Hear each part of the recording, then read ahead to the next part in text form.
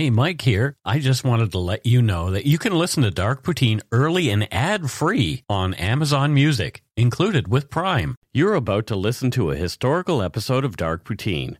After episode 149, you will find Scott is no longer with the show. In an effort to maintain continuity and offer listeners as many episodes as possible, we are leaving the episodes in which he co-hosted intact. Thank you.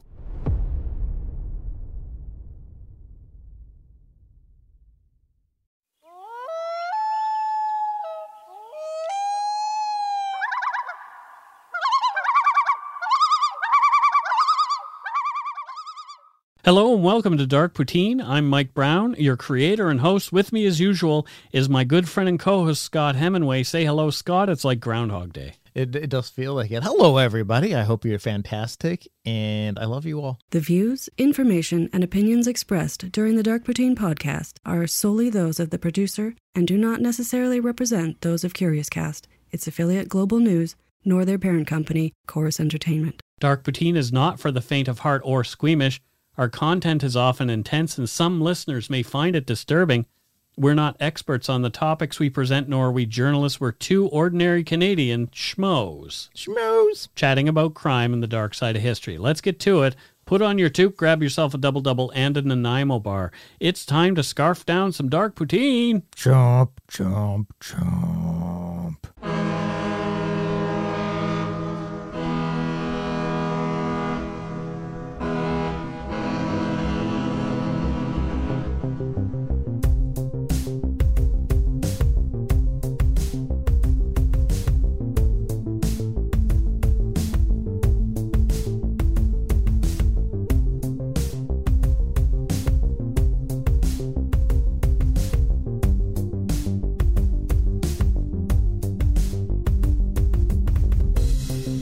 Listeners who feel they are in crisis can contact the Crisis Text Line in Canada by texting HOME to 686868. In the US or UK, text 741-741. The service will match you with a volunteer counselor who is supervised by a licensed, trained mental health professional. Crisis Text Line is free 24/7 support for those in crisis. For more information, go to crisistextline.ca in Canada or crisistextline.org globally. While Scott is over there chomping, I am so glad that we had somebody else write this episode for us. Yes. Yeah. Somebody we know. Yeah, Josina Debris. She did such a fine job writing episode 137, the Hillcrest mining disaster, that when she offered to write another one for us, I jumped on it right away. And she has done another bang-up job of a really weird story. Josina's good people, and I'm super stoked that we have her in our corner and writing episodes. Yes, thank you, Josina. On June 13th, 1901, Ada Mills Redpath and her son, Jocelyn Clifford Redpath, were killed in their mansion on Sherbrooke Street in Montreal. Ada had been shot in the back of the head. Clifford had a gunshot to his temple. The police were not called. A coroner's inquest the next day declared the deaths a murder-suicide. Ada and Clifford were buried on June 15th without any further investigation. This is Dark Poutine episode 146, the story of the Redpath Mansion mystery. I can understand murder-suicide. You've got one in the back of the head, one in the temple. Sounds like murder-suicide to me. And police were not called, but... Yeah. How could they be called, Mike? It was 1901. How do you call them? I'm pretty sure there were phones then. 1901? I don't know. I guarantee there was. 911 smoke signals were sent up. 911 carrier pigeons. Carrier pigeons. Were distributed. Or someone sent a pony. Because that's what they used to do. John Redpath and his family arrived in Montreal from England in 1816. He made money working on construction projects, including the Rideau Canal, which was to provide passage between Kingston and Montreal in the event of an attack from the United States. Oh, America. Well, you know, we weren't on the best terms with them in the early 1800s, seeing as we burned their White House in 1812. Well, I mean, it had to happen. I guess we turned it into the charred house. Yeah. Oops. Sorry. It was 200 years ago. Get over it, guys. Exactly. Get over it. In 1836, John Redpath purchased 235 acres on Mount Royal. Can you imagine what that would Jesus. be worth today? Mount Royal in Montreal, 235 acres. Dear God. Billions. Damn near, like for real. Yeah. He built a mansion for his family, then subdivided and sold off the rest of the land. The money from the land sales was used to start Canada's first sugar refinery, Redpath Sugar. And we've all seen that. Why are you?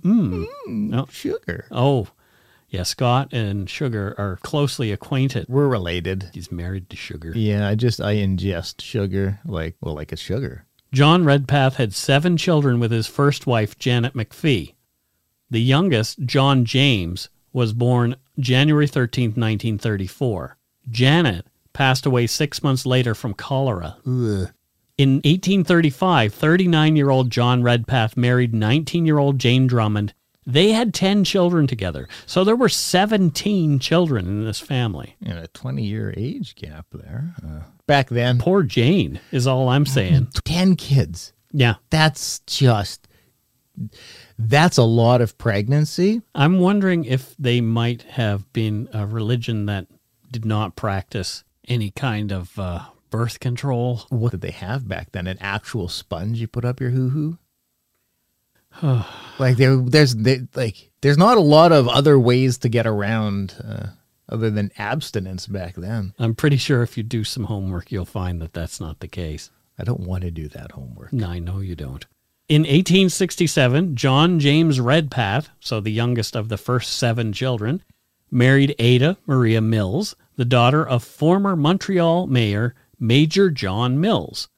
They had 5 children, Amy, Peter, Reginald, Harold, and Jocelyn, who was a boy and went by his middle name Clifford. So sometimes in olden days, people had names that might be reserved for males or females today, or, my grandfather's name was Courtney. Oh. And his brother's name was Carmen. And they were born in the 1800s. And today, those are mostly female names. Yeah.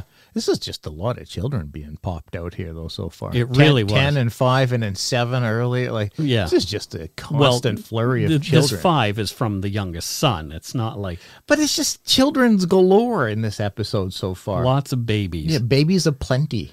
The family lived in a mansion at 1065 Sherbrooke Street West in an elite area known as the Square Mile. The house, which sat on about an acre of land, was designed by prominent architect John James Brown with an E on the end. That's a great name. The Brown with an E on the end? Well, I think that's fantastic. Last name. John James Brown. I'm just thinking that sounds like you. Michael Christopher Brown isn't. That's all right. It's all right. Right. That just sounds like I was a pop star in the 90s. Well, my grandfather's name was Courtney Tremaine Brown. Oh, my dear God. Isn't that a great name? That is the Tremaine. name. That is the name. Yeah. Wow. So this Victorian mansion was described as a handsome villa erected on the corner of Redpath and Sherbrooke Streets, cut of stone, 2 stories in height with basement and mansard roof. The portico to entrance is very effective. Having 4 Corinthian columns, pilasters, and cornice with cantilevers slate roof. Balcony to 2nd story with ornamental iron railing. The interior is planned with every comfort and convenience, and something that Mike Brown and Scott Hemingway will never be able to afford. No, but if there's one thing you know about me, Mike, and you're always saying this, is that I love myself an effective entrance. You really do. I really do. You appreciate an effective entrance. Like it's nobody's business. It's very feng shui. It really is. Yeah. And effective. It's effectively feng shui. For an entrance. For an entrance, it is, yeah. And some entrances can be not so. And if there's one thing I know about you, you love yourself some Corinthian.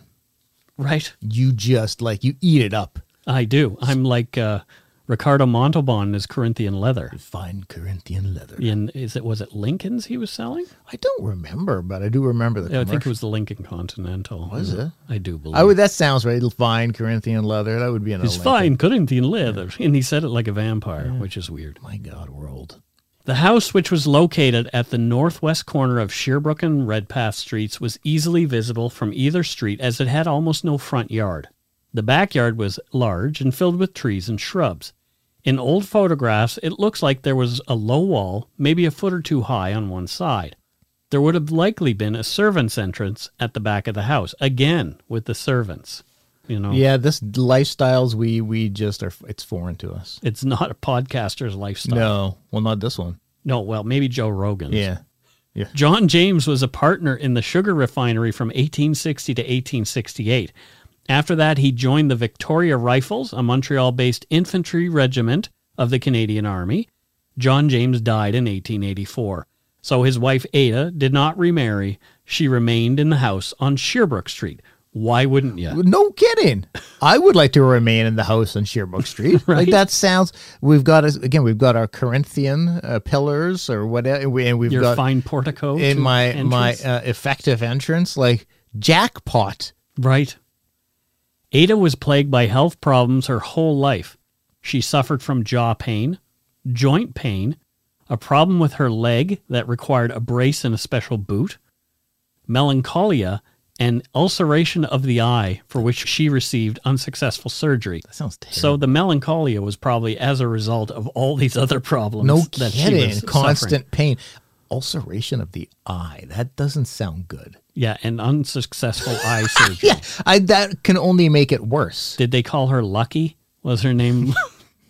No. Yeah. No. She was regularly attended to by a family doctor, Thomas George Roddick. Ada spent winters at home in her bedroom resting, and summers in sanatoriums in Canada and the United States. Bed rest was commonly prescribed in those days. I prescribed it to myself 46 years ago. Letters from Amy Redpath show that her mother often missed events because she was too ill to leave her room. Sounds like it. That stinks. Nobody is sure what Ada was suffering from, but there's speculation that she had rheumatoid arthritis or some other autoimmune condition. Makes sense. Her condition worsened around 1898, and in a letter to her son Clifford at the time, Ada wrote, "Dearest, how I miss you. I have come so dependent on you that I am lost without you. Nothing seems worthwhile without you. Your loving old mother." Well, it's kind of sad because, I mean, she is immobile. Right. Well, she could write. At least she could write it. That doesn't require mobility. That just No. dexterity a bit. In the same year, Amy wrote of her mother that, quote, "Life is really a burden to her." Oh, Jesus. So, I mean, yeah, that's a very sad thing. That's, yeah. Amy, the oldest child and only daughter, was expected to stay home and care for her mother.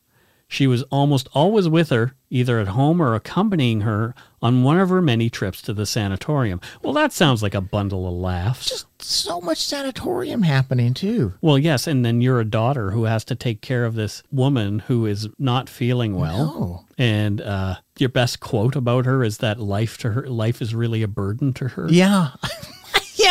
Yeah. Which, I mean, sure. Yeah. Again, you're wanting to go live it up on the streets of 1900 whatever.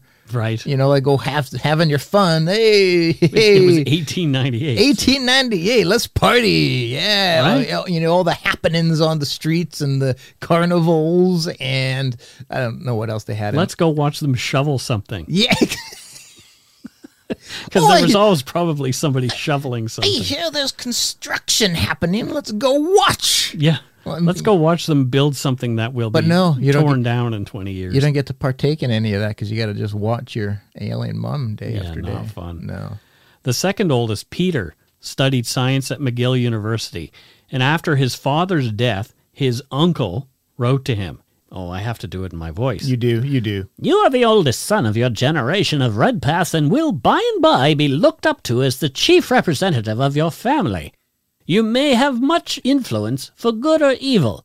I do not doubt that you will choose the good. It is your duty to cultivate to the utmost the capacity that you have. Even men who are naturally very clever seldom do much and never achieve greatness without much study and untiring industry." This sounds like a origin story conversation between Lex Luthor and his uncle. Like, you can go good or bad.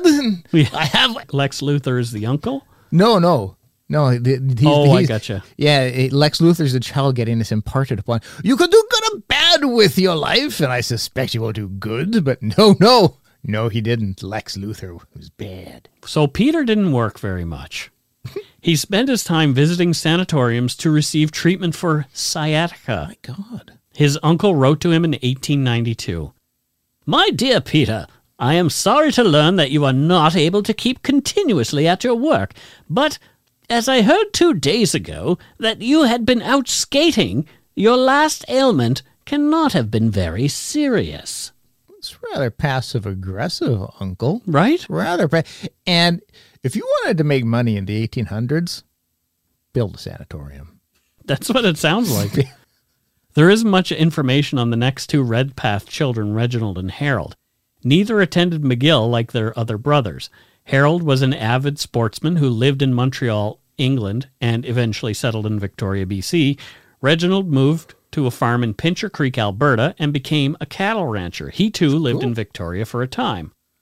Letters show that in 1901, Reginald, who was considering expanding his ranch, was owed around $3,000 from the Redpath's family's investments. That's a lot of scratch back then. It really is. Probably if we were to calculate that to today's currency, it's $100 billion.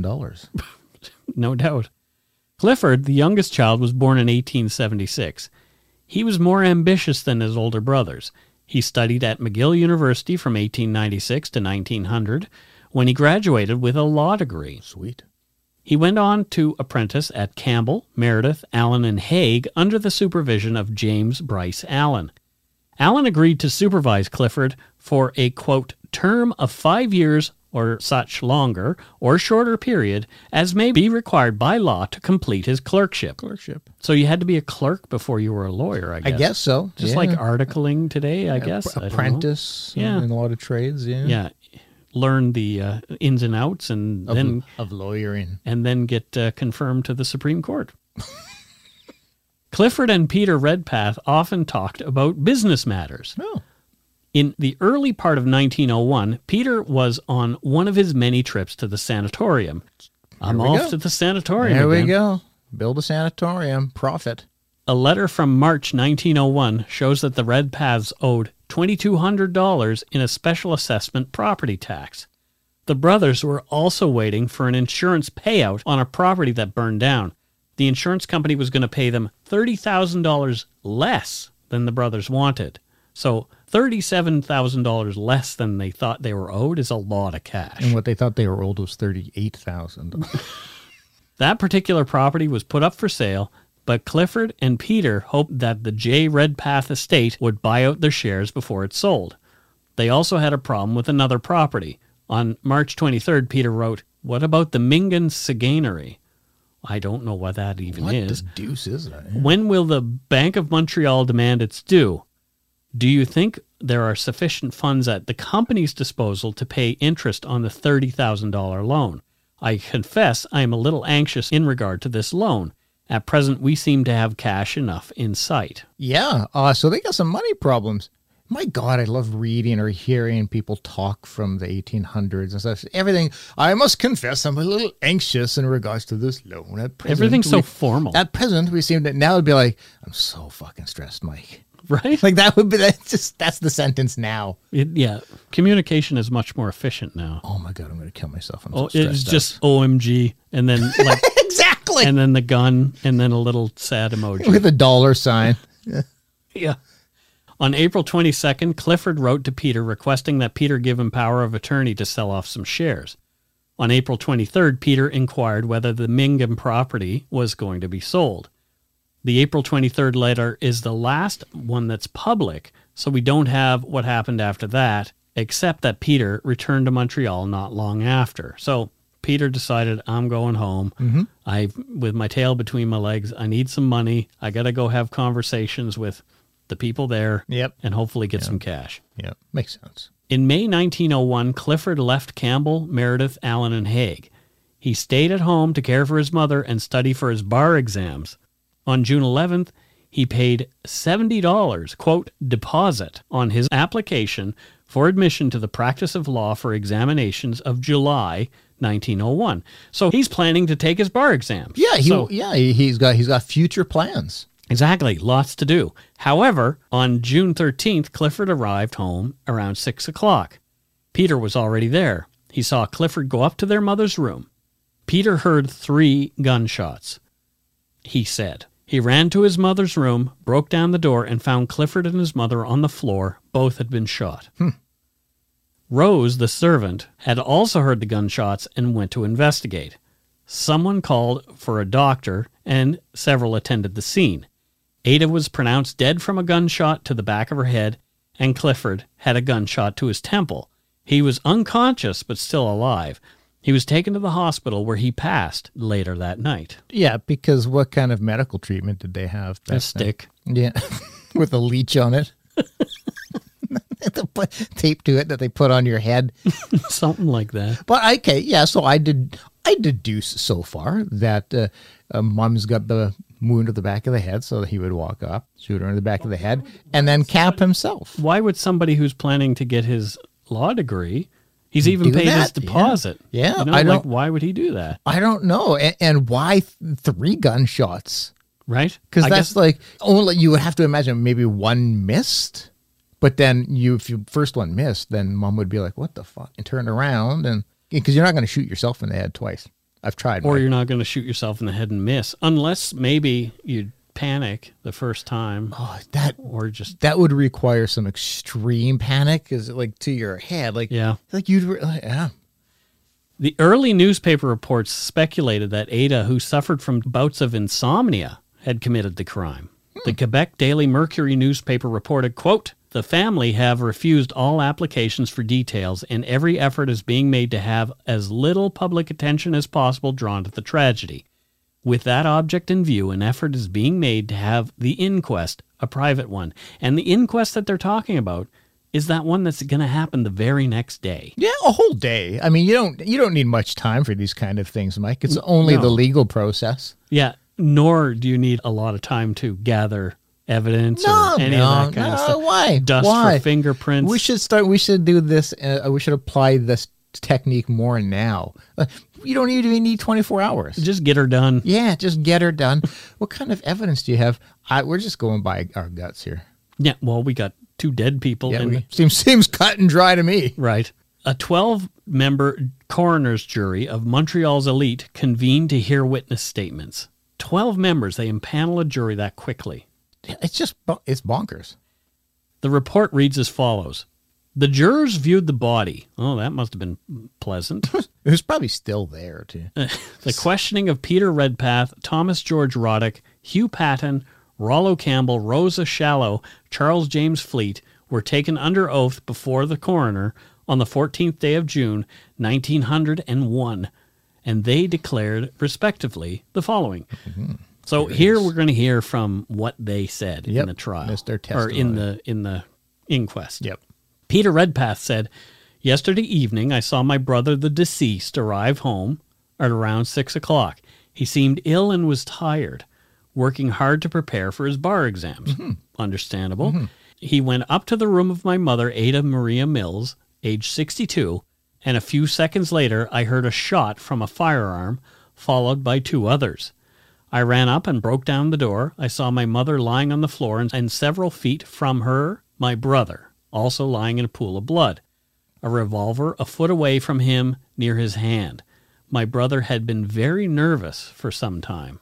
Maybe the stress of this upcoming exam was getting to him. You know, and mental health, just because somebody paid a deposit on their degree doesn't mean necessarily that you could beat that time between. Your brain can go pretty bonkers. Next to testify was a Dr.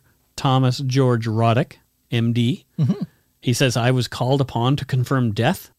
He explained to the jurors the position in which he found the bodies and declared that in his mind, the son must have killed his mother and then shot himself afterward. He had known the family for some time, about 20 years. That's some time. He was aware that the son was epileptic, so Clifford was epileptic, and thought he was not responsible for his acts before, during, and after the attacks. Knowing that he had attacks some time ago, Roddick had advised him to get some rest for a few days and was supposed to accompany him. which is very strange. So, Uh, yeah, So he's believing that Clifford shot his mom. in some sort of fugue Epileptic. state. Yeah. Which is bonkers. But they believed in the vapors back then, so. Dr. Hugh Patton said, I arrived at the same time as Dr. Campbell. So there's 3 doctors there, which is kind of amazing. Why not? How can you get 3 doctors to your house in minutes? They probably lived in there. They're so rich. It's such a big place. Employed 3 doctors at all times. They were the servants. I found the 2 bodies in the position described by the first witness. I saw 2 revolvers. The young man's wound was to his left temple. That of the deceased was to the back of her head. And Rollo Campbell, who's also a doctor, corroborated Dr. Patton's testimony and also added that he noticed foam in the mouth of the deceased man, a sign, apparently, of an epileptic attack. Well, Or a recent one. yeah, Maybe. I'm sure. In 1901, sure. That's a sign, sure.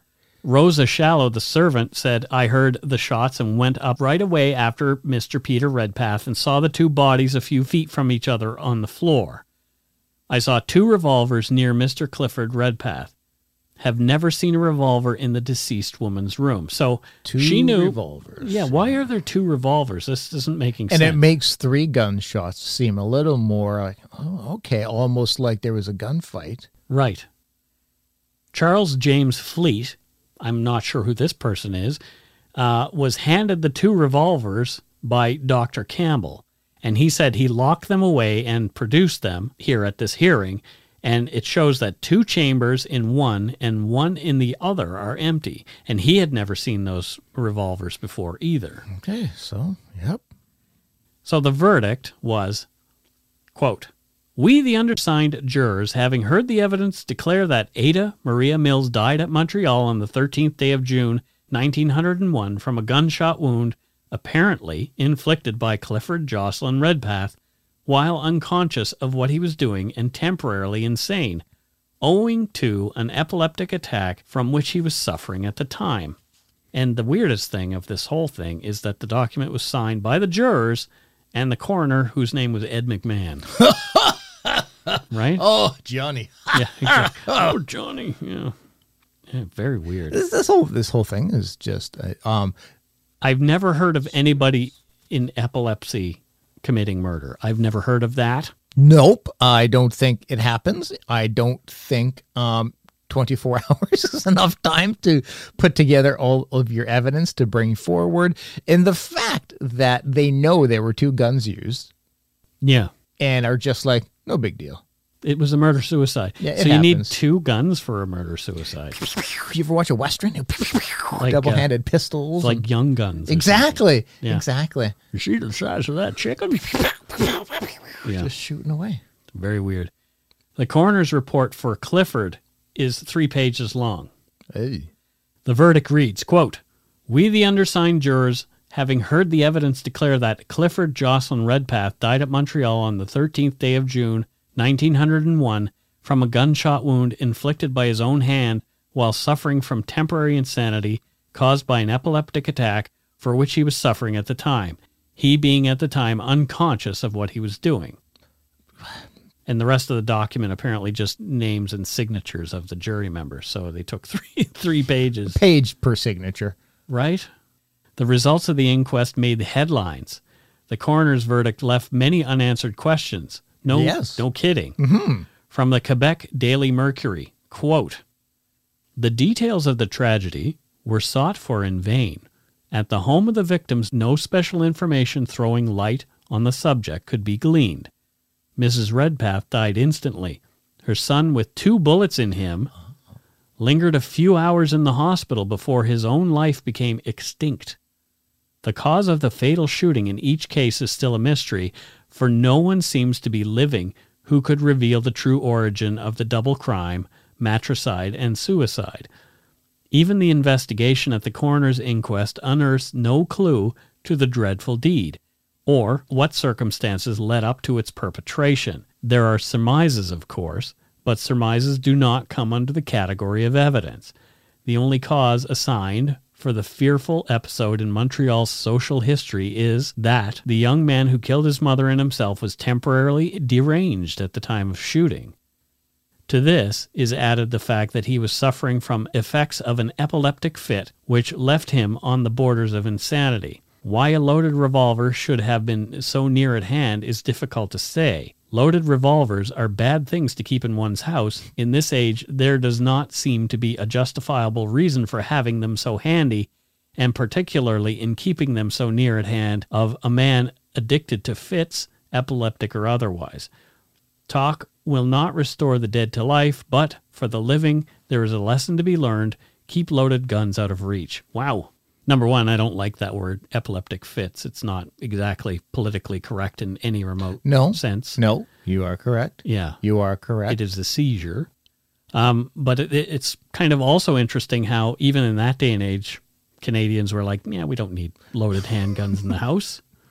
Well, what? Back then, it's bear attacks.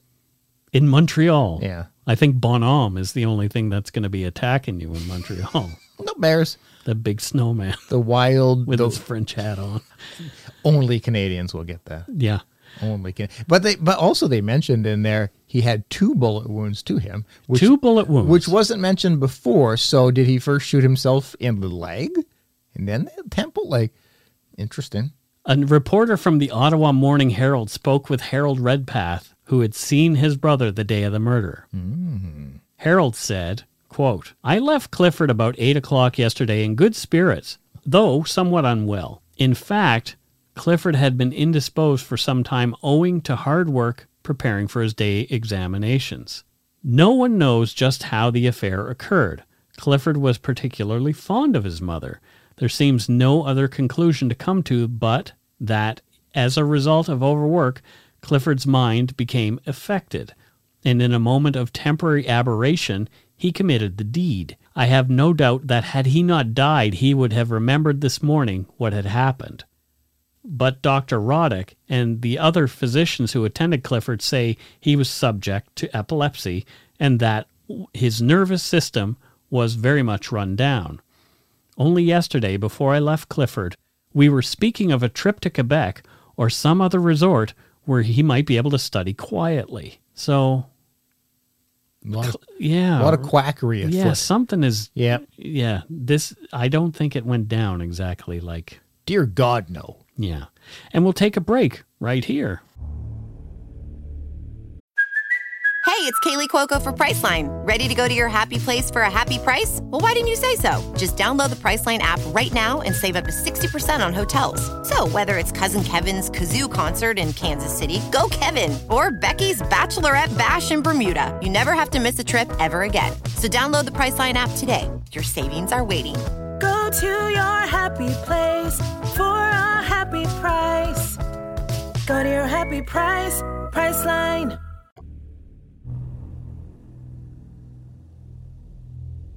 And we're back. What are your thoughts, Scott? My thoughts are that there's more to this story than we know. Because, again, 2 guns right there. 2 guns would make you go, okay, what's going on here? Yeah. What's going there? This isn't as cut and dry as they want you to think. I have never heard of a murder-suicide being committed with 2 weapons. No. It's clear that there were 2 armed people.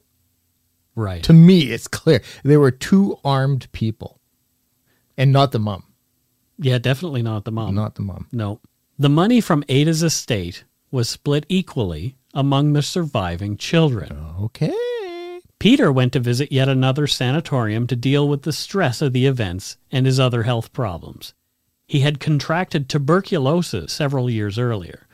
So now he's got TB. This is not a good time to be alive. No. Although he initially survived the illness, it caused him long-term problems. He died from complications from tuberculosis in May of 1902, less than a year after Clifford and his mother's death. Wow. Lily Dougal, Clifford's cousin, wrote a novel in 1905 called The Summit House Mystery. In England, the book was titled The Earthly Purgatory. The book is about 2 sisters who moved away from the city to hide from a family secret. One sister, Hermione Claxon, is suspected of murdering her father and stepmother. Two characters discuss whether Hermione was temporarily insane. Well, now. Quote, but, oh, but, I read constantly in the newspapers of people who kill themselves or kill others and themselves afterwards. The verdict is always, quote, temporary insanity. I suppose there was such a thing. And also, quote, the verdict is usually a cloak for ignorance, but it assumes that had people lived, they would have shown symptoms of mental disease. Did Lily think Clifford was innocent when she wrote this novel? It's hard to say. The book seems to be inspired more by Lizzie Borden than by Clifford Redpath, and there's a surprise twist at the end. Hermione Claxton's father is still alive. Dun, dun, dun. Oh, spoiler. Why didn't you give us a spoiler alert? Yeah. I wanted to read that book. Yeah, I already bought it. He killed his wife and Hermione and helped them cover up the crime. If anyone wants to read this book, be aware that the language is quite offensive by today's standards, says Josina. Yeah. Oh, man. So I won't read it. No. It's probably very racist and, yeah, not very forward-thinking. No. Amy went to visit with family in England before returning to live at her mother's house. She married Dr. Roddick in 1906. Oh, okay. So one of the heirs married one of the doctors who was one of the ones giving evidence saying, murder-suicide. Essentially the man who came up with the, here's what happened. And like I said, how did three doctors get there so quickly? Amy eventually became a poet and a playwright. Wow. She published several works between 1918 and 1941. One of her closest companions was her servant, Rosa Shallow. So somebody else who testified, Rosa stayed with Amy until Rosa's death in 1943. And had Amy died first, Rosa would have received a yearly pension and Amy's wardrobe. A year after Rosa's death, Amy had her body moved to the Redpath family plot, so they were very close. This is just something else. Right? Mm-hmm. Murder-suicide. Oh, clearly. A lot of money at stake. Yep. Oh. Perhaps a house of conspiring folk. This is like definitely it's like we're watching Clue. Did Clifford suffer an epileptic attack, or was epilepsy used as a defense so he would be not criminally responsible? At the time, an epilepsy defense would require the courts to deliver a verdict of not guilty or not criminally responsible based on the McNaughton rules. Quote, that every man is to be presumed sane, and that to establish defense on the ground of insanity, it must be clearly proved at the time of committing the act the party accused was laboring under such a defect of reason from the disease of the mind as not to know the nature and quality of the act he was doing, or if he did know it, that he did not know he was doing what was wrong, end quote. If only there was a doctor involved who could verify like said three illness. Of them. Yeah, exactly. In the 1800s, doctors had started to link epilepsy and violence.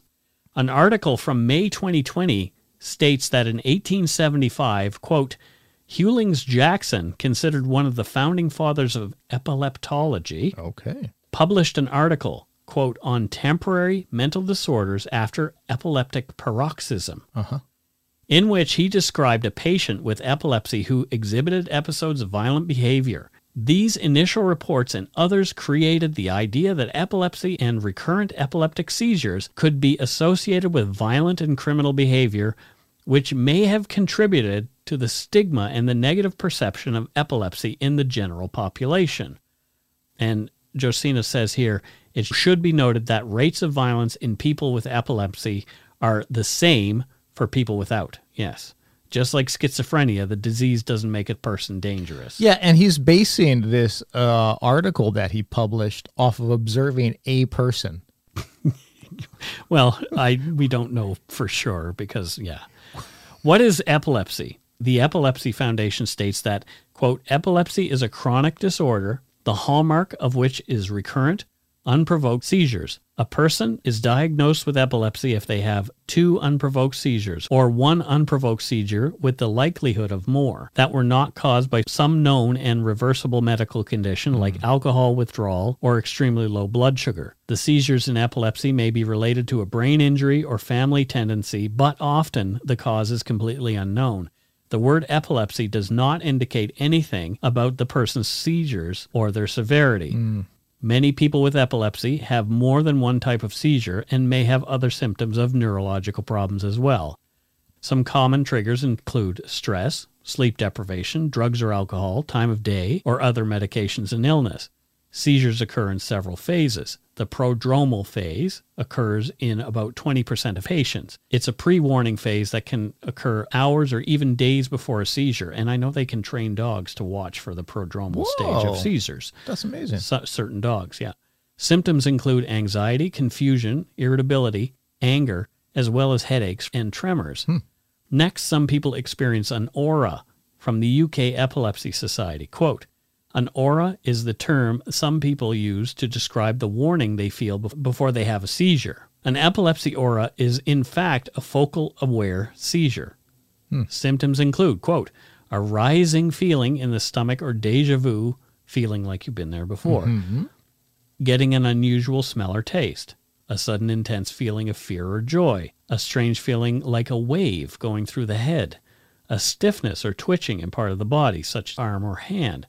A feeling of numbness or tingling, a sensation that an arm or leg feels bigger or smaller than it actually is, or visual disturbances such as colored or flashing lights or hallucinations, seeing something that it isn't actually there, end quote. That's really fascinating. It is. I did not know all of that. No, I didn't either. I've known people with epilepsy, but all the people I've known have it quite well managed with medication. Yeah. The middle or ictal phase of the seizure is the main seizure.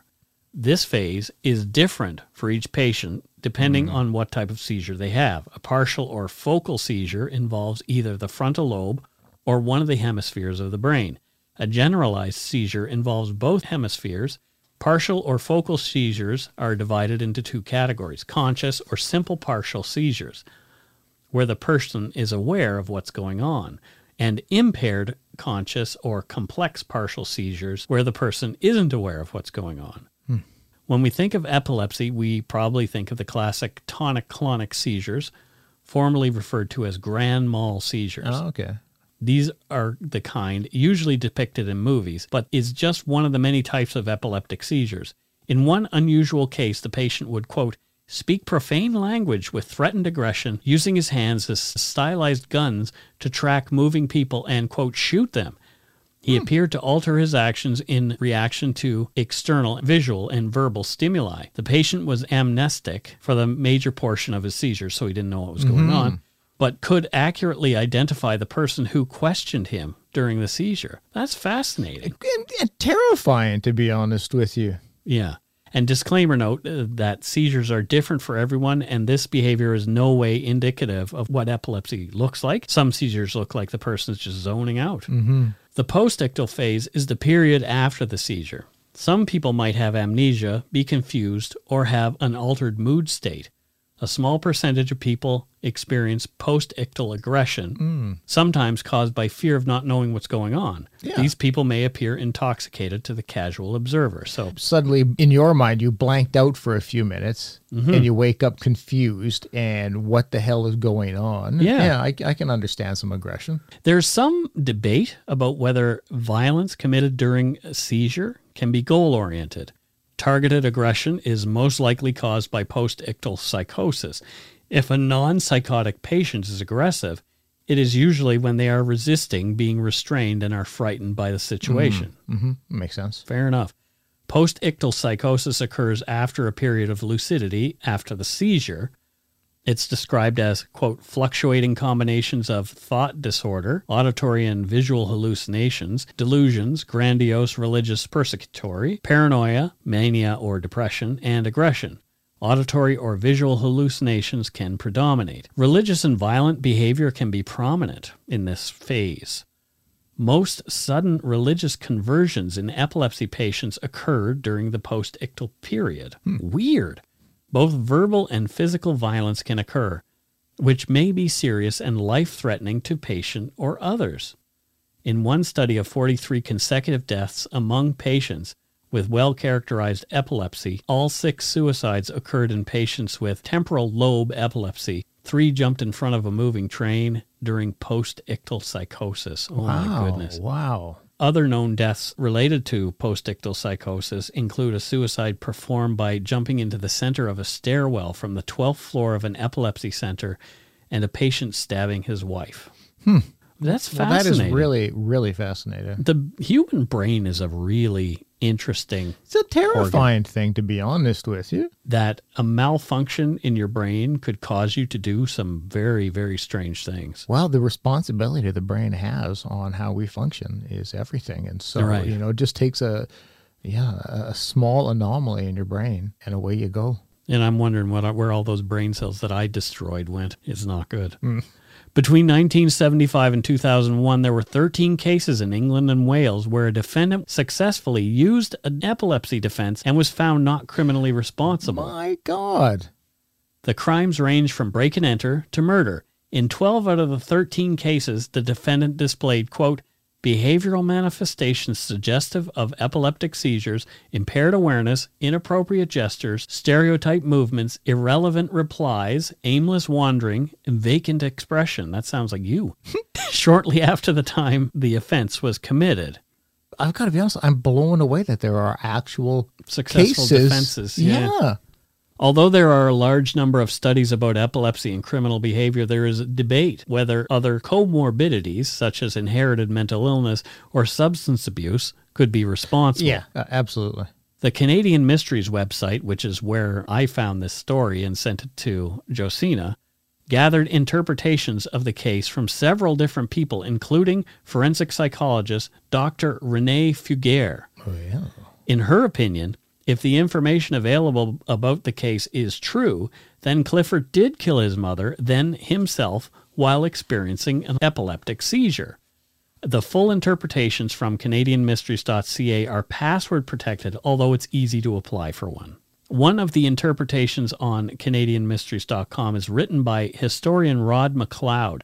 He wrote a scenario in which Clifford shot his mother because she couldn't accept that he was gay. This theory has made its way online, but it should be noted that it is meant to be a possible scenario based on the social norms of the day, rather than a historical account based on the limited evidence available. I think that's why these are password protected, because they don't want people to grab a hold of something and say, this is what happened. Yeah. But it's just a scenario that an academic is writing. Yeah, it makes sense. But like, none of what we're reading about the possibility epilepsy may have played in the murder explains the two guns. No, it doesn't. No. So, did Clifford kill his mother during an epileptic seizure? It is entirely possible if the known facts are true. There's just enough loose ends in the case to make one wonder. Yeah. And why didn't anybody call the cops? Like, okay, there's 3 gunshots. You go up, you find your brother's bleeding really badly, and there's mom dead. Mm-hmm. My first thought is we need to call the police. We need to let the authorities know what's happened and let them let them sort it out, Yeah. kind of thing. So why not? That doesn't make any sense. I'm trying to envision the time. I'm trying to envision 1901. Maybe it was common if it's just like, well, they're dead. Mm-hmm. I guess Clifford wasn't dead at that time, but Right. yeah, I don't know, man. I don't know. To me, it seems like you only wouldn't contact the authorities if you don't want the authorities involved. Right, if you have something to hide. Yeah. Right? Yeah. Why did Peter say he saw 1 gun instead of 2? Is he a reliable witness? You know what? Maybe he just didn't see it. Maybe it's laying beside somebody else further away enough that he just didn't notice it. Yeah, you're going to be in a panic state. Mm-hmm. If you are innocently stumbling across this scene, you're going to be very panicked. Did Lily Dougal, the writer of that novel later on, know something? Because there are 2 girls who move away from home, but there were 2 brothers. So has she changed the names? It seems you write what you know. Right? It's interesting. Mm-hmm.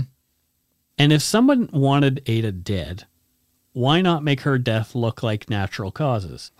This is a great question. So I don't know. Yeah. Great question. So here's the thing. Like, it's very, very interesting that the daughter Amy ends up marrying the doctor who was first on the scene kind of thing. Oh, it's very, very suspicious.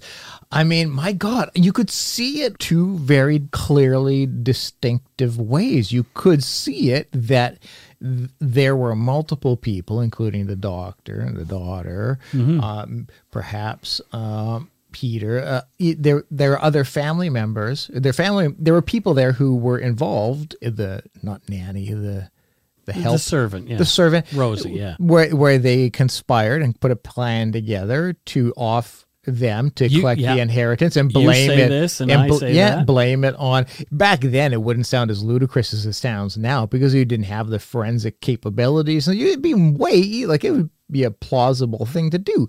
But on the other hand, it could have been a murder-suicide, and then all of this trauma bonded all these people together. That's why she ends up marrying, because they've known him for so long, and he helped her deal with the tragedy. And then the housekeeper or the servant was also traumatized. Like, it could have just pulled people together and bonded them and brought them.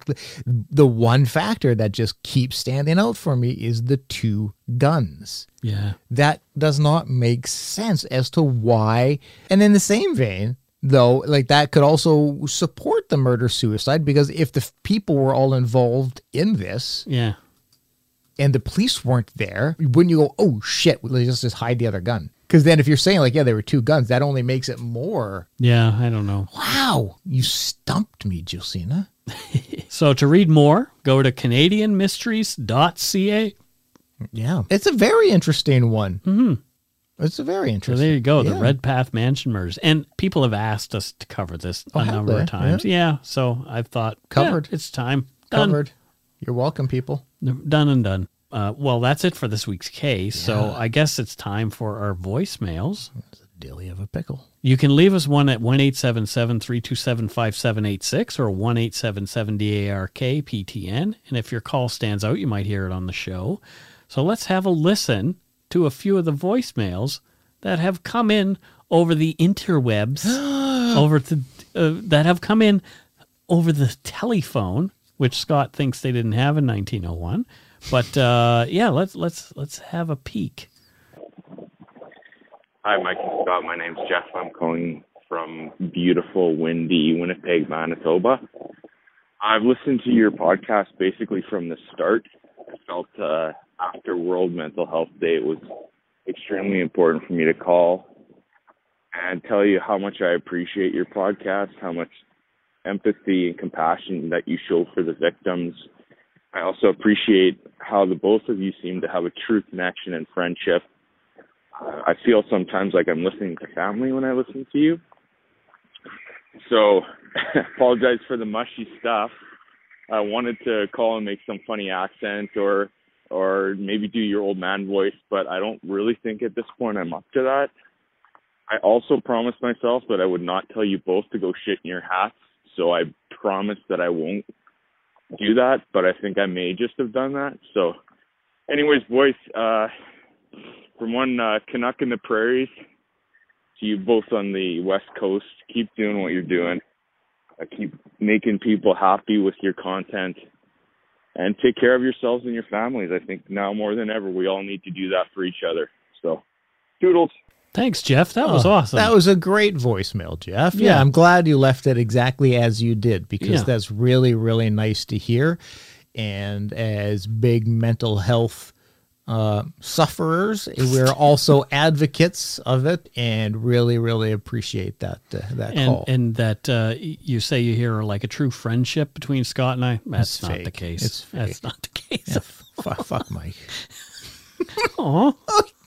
The good fuck. My ooh, I don't want that either. My poor little heart just broke a little bit. Ugh. And then I stepped on it. Then you stepped on it and it was ugly. It just got ugly over. Yeah. It happens, people. Deal with it. All right, let's listen to, this one's from the United States of America. Oh. Well, let's have a listen to this one. Hi, guys. This is Annie calling from St. Louis in the States. I was curious. I've been listening to your podcast for a while, and I know that the U.S. is over punitive with their criminal justice system, people get really harsh sentences for really silly things. But I feel like listening to a lot of Canadian crime, it's almost the opposite. And I was just wondering how you two felt about that when people who've committed really egregious murders are going to prison for really short periods of time. I just was curious about your opinions. My second question was whether or not you all have extra space for some poutine lovers down here in the U.S. who may need to be heading up north after November, depending on how this election goes. So looking forward to maybe seeing y'all in person, and I've learned a lot from this podcast that'll hopefully help me blend in with other Canadians if I need to escape the U.S. Anyway, go ahead and shit in your hat, I guess. That's what you say. Bye. Well, Thanks, Annie. Wow, Annie. So let's answer question number 2 first. Come on over. So, well, yeah, if you stick around and help to fix it, it'll get fixed. One can hope. One can hope. One can hope. I don't think you need to give up on that country that you're in. I think there are some very good folks down there who want to make stuff right again. But I can imagine who want to make America right again, but maybe left again. But I get it. I get when you're living there, it must be bloody overwhelming because it is outside of there. So in it must We're be. here to support you. Absolutely. And question number 1, she was asking us how we feel about light sentencing. Scott? Yeah. So it's interesting. I think I don't know if there really is a difference between the sentencing of difficult crimes here than there. I know the smaller stuff. Yeah, absolutely. Where we Canada is much different in drug related crimes and stuff like that. But yeah, I don't know. Like I try to have a lot of faith in our judicial system. And I try to understand that the lenient sentencing is coming from a place of genuine want of rehabilitation and understanding somebody's psyche. But none of that means anything when you're the victim, you know? And so it's just so difficult to separate the two. I know that, as I've said a million times, if something were to happen to one of my family members, a light sentence would make me flip tables and hate the judicial system. Right. But I have to try to also recognize, though, that the courts aren't just like, oh, we don't care, like murder, just let people out. The sentencing is done for a reason. But again, that doesn't mean shit when it's your family who's been hurt. We don't understand it. Yeah. All right. Let's listen to this one. Just for fun. Hi, Mark and Scott. Just finished listening to the most recent podcast. Thank you for bringing me through this COVID shit. One more person that you got through this. I'm a trucker from Quebec and really, really enjoy everything you do. Seriously, Scott, keep gibbering on, and Mike, keep on bringing those nice stories. You really make awesome time of it. Listening to you guys is just so priceless. Thank you very much. Bye, guys. Wow. I love that. I love it when our callers from Quebec, and they're not hateful to us. Because of our pronunciation. Because of our terrible pronunciations of some French words. But I love that message, and I have just like so much respect for truckers. Right now, especially, yeah, like the unsung heroes, keeping our supply chain open. Absolutely. Yeah. And it's not an easy job. You're spending a lot of time away from family and friends, a fairly nomadic life. Yeah, which I mean, for some of us, it can be wonderful, but like that's a tough job, and I think that I understand. Like they need something to be playing while they're out there going about, and it's nice that we can and he said that you gibber and I tell nice stories, so he's very accurate. There's nothing wrong with that assessment. I support my gibber. Yep, you're a professional gibberer and a jabber sometimes. You jab. More jibbing. Well, let's listen to this one. It looks like it's somebody from quite a ways away. Oh, my goodness. Let's have a listen. It may not be because translate. Translate sucks. But yeah, let's have a listen. Hi, Mike and Scott. This is Adrian calling from all the way over in Norway. I'm just calling to say I enjoy your show very much. I always listen when there's a new episode out, and I just really enjoy how open you are about your own experiences and how much compassion you show with every case you cover. And who knows, maybe one day we'll have a away game from Norway. Hope you're good. Look forward to listening to future episodes, and go shit in your hat. Or in Norwegian, gå og drit I hatten din. Goodbye. Well, there you go. We got told to go shit in our hats in Norwegian. That was amazing.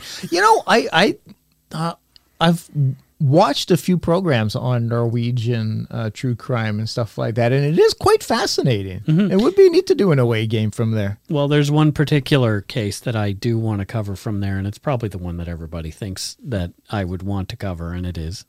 So, yeah. Which one? Anders Breivik? Anders Breivik, yeah. I'd be really interested in covering that one day, just so I can explore it myself. Yeah, man, that one is bloody heavy.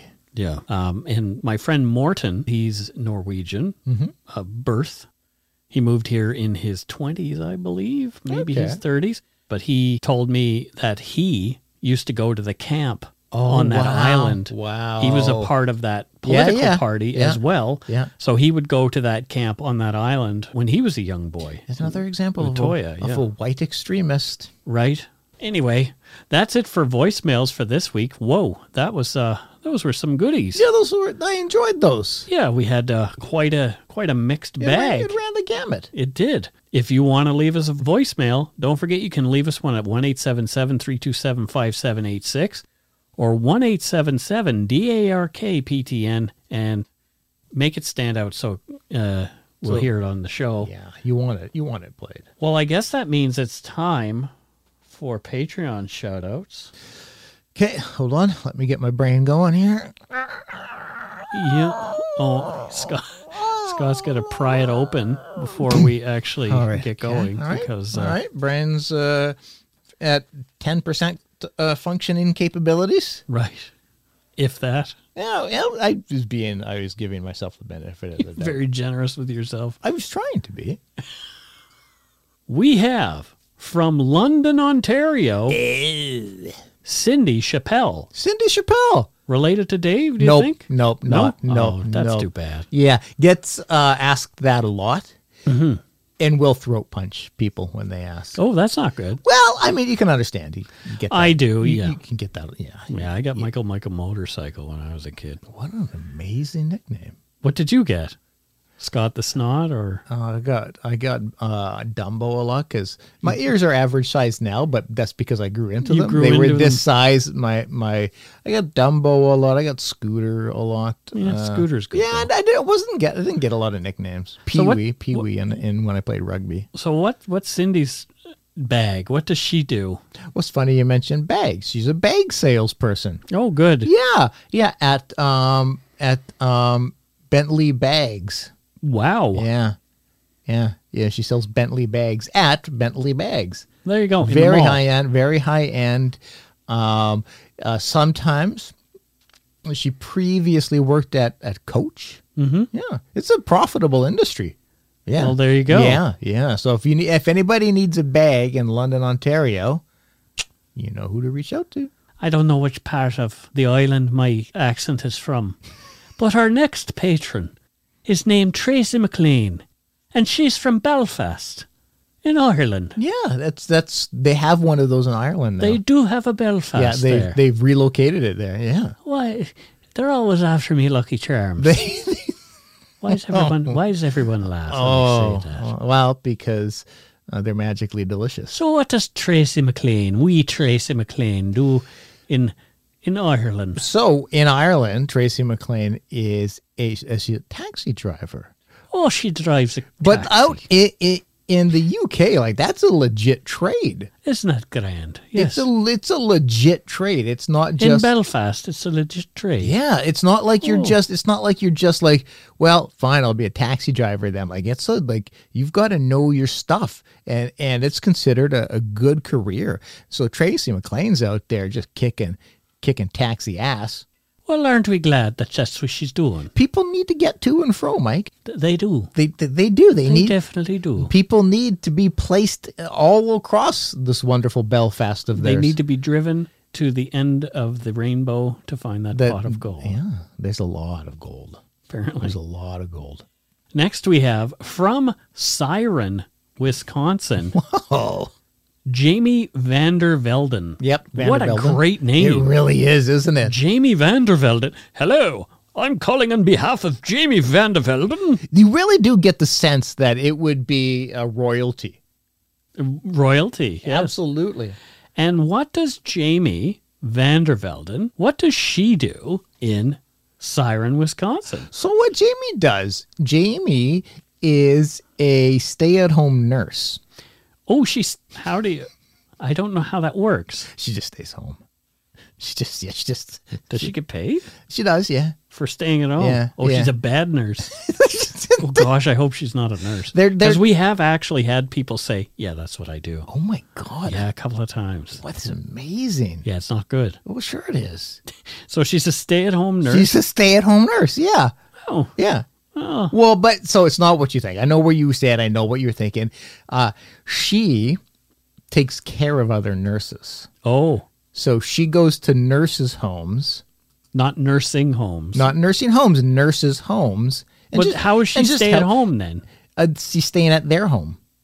Ah, there's a trick to this. You get it? You get it? I got it. She goes to their home and stays with them. Wow. I know, and helps them out with Well, whatever good they for need. her. It's somebody's got to do this. Somebody has to do it. Somebody is doing it. Oh, boy. Next up, from this little town close by, I think I've heard of it. Vancouver, British Columbia, It's ringing a bell. we have Danielle Swift. Yeah. It's another great name. Wow, Danielle Swift. Coming hard with the great names. And what people. does Danielle do? So Danielle works in Stanley Park. Okay. Forest fire prevention. As we've heard other people who might lead other countries say, one of the best ways to try to manage forest fires is raking the forest. Yeah. Oh, so she rakes. She rakes Stanley Park. Picks Wow. up all the debris because, fires, lightning and stuff like that. Somebody might be saying in another country that leads it that's how forest fires start because poor floor management. And so that's what she does. That's fantastic. You any time of the day, you go out there, you look hard enough, you'll find her raking leaves in the forest. Oh, boy. Stay. So have you seen Stanley Park catch on fire recently? Nope. Exactly. Next, we have Natalie Wanless. Hey, Mike and Scott. I've been listening to Dark Poutine since I moved to Vancouver from Manchester in the UK 2 years ago. I told myself that once I'd caught up and listened to every episode, I'd send you some Timbit money to say thanks for all the education and entertainment. Oh. Thank you for teaching me about the more interesting side of my new home. It'll be on the citizenship test, right? No, I highly doubt that. All the best, Natalie. P.S. Are we ever going to get Go Poop in Your Toque merch? I'm thinking about it. And she asked, hopefully. By the way, my surname is pronounced Wanless. Which is how you said it. Yeah. Well done. I would have been Wanless. Well, there you go. Yeah, that's why I don't pronounce the names. Next we have from Apple Hill, Ontario. But wait, don't we want to do Natalie's Oh, job? right. Yeah. What the hell? Oh, sorry. Yeah. Poor Natalie. So what does Natalie do? Natalie Wanless. What Natalie. does she do? So Natalie is a car stereo installer. She builds out those booming systems. Oh, like you used to do. Yeah. She makes those booming systems. All those cars that drive by you and that she probably put it in there, and you hate her, but I love her because I love that field, and I love booming systems. Right. But so yeah, she car audio installer. Well, thank you for doing that, Natalie. Yeah. Next up, we have from Apple Hill, Ontario, also in Canada, Catherine Maud. Well, hi, Catherine. What does Catherine do? Catherine makes mayonnaise. What? Homemade mayonnaise and sells it. Yeah. It's good stuff. Have you tried it? I have not tried homemade mayonnaise. It's called Modernase. Mm-hmm. It's a delicious. So it's specific to her recipe. Yeah, it's custom made. Yeah. There you go. Yeah, it's so good. It's good. Bespoke mayonnaise. It is.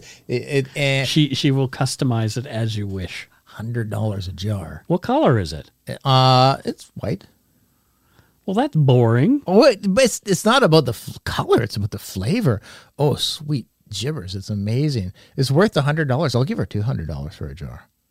And we have our usual monthly Irene Brienne. Thank you very much, Irene. Thank you. Wow. Yeah. You are a rock star and a roll star as well. It's amazing. You do both quite well. Amazingly. Thank you to all our patrons and Donut Money donors, past and present, for your help to keep us doing what we do. And if you want to help keep Dark Poutine going, you can become a patron at patreon.com/darkpoutine. For a one-time donation, you can send us donut money via PayPal at our email address, darkpoutinepodcast@gmail.com. And we did have somebody actually send us a little bit of a cash infusion. What? Via Interac. Get out of So here. an email money transfer, Whoa. which is unusual because we don't usually see that. Yeah. So this one is from Ilana Clayton. She says, "Hi, Mike and Scott. I got Spotify in August and discovered podcasts. I've been obsessed with Dark Poutine, and I listen to you guys while driving to and from work every day. You guys are amazing. Enjoy the donuts. Love, Ilana from Ontario." And what does Ilana do in Ontario? Funnily enough, she's a delivery driver. Oh, she's a delivery driver. Yeah, so she's because she's driving to work, and then her work is also driving. It's just an Right. excessive amount of driving for her, but she loves it. She's always telling me how much she loves it, and gives her so much time for podcasts and just fun. Lots of laughing and driving and bringing stuff to people. How could you not enjoy that? Here's your package, sir. Exactly. There you go. Yeah. So thank you so much for your email money transfer. It was unexpected, and we loved it. We did. We did love it. We really did. Thank you. We really did. Yeah. And if you don't already subscribe to... Actually, here's a little funny thing. A little funny aside. I was doing some radio with Alan Warren today. We were talking to a guy who... His book is about a man in the United States who's about to get out of jail. And it's called Woman Killer. And his name is Rod Sadler. And so Rod was telling us about his story. And then later on, Alan and I were talking, and Alan has released his book about a man who's about to get out of jail, possibly. David Shearing, now David Ennis. And Alan said, "Oh, I was Googling myself, and I ended up on this website. And the website is murdermurder.news." And on murdermurder.news, they do a YouTube crime show and all this kind of stuff. And I was looking just on the site because Alan said they'd mentioned him. And it just so happens their favorite true crime podcasts, number 2 on their list is Dark Poutine. So I just thought that was kind of funny. That is so cool. Right? Well, thank you, Murder News. Yeah, murdermurder.news. So wow. if you two are listening, there you go. There's a little shout out and a thank you for putting our show at the top of your list. We really appreciate that. That is really cool. It doesn't mean you love us the most, but hey, no, it's it does. there. It does. I'm going with that because it makes me feel better. Right. They love us the most. It looks like alphabetically. Nope. They did go alphabetically. They love us the most, Mike. I'm sticking with this. We're number 2 on their list. They love us the most, and that makes me feel better. There you go. Yep. So thank you, murdermurder.news. Yeah. Yeah. Many thanks. There you go. Next time, choose a name with A. We'll be their number 1. Right. A murder podcast. If you don't already subscribe to our show, it'd mean a lot to us if you did. You can easily find us on any podcatcher where you usually find your podcasts. Check out our website, darkpoutine.com, for show notes and other cool stuff. Please take a time to give a like or a follow on Facebook and Instagram to Dark Poutine. Most importantly, thank you for listening and tell your friends about us. Word of mouth is a powerful thing. It is. Until we return, don't forget to be a good egg and not a bad apple. Bye-bye, everybody. Bye.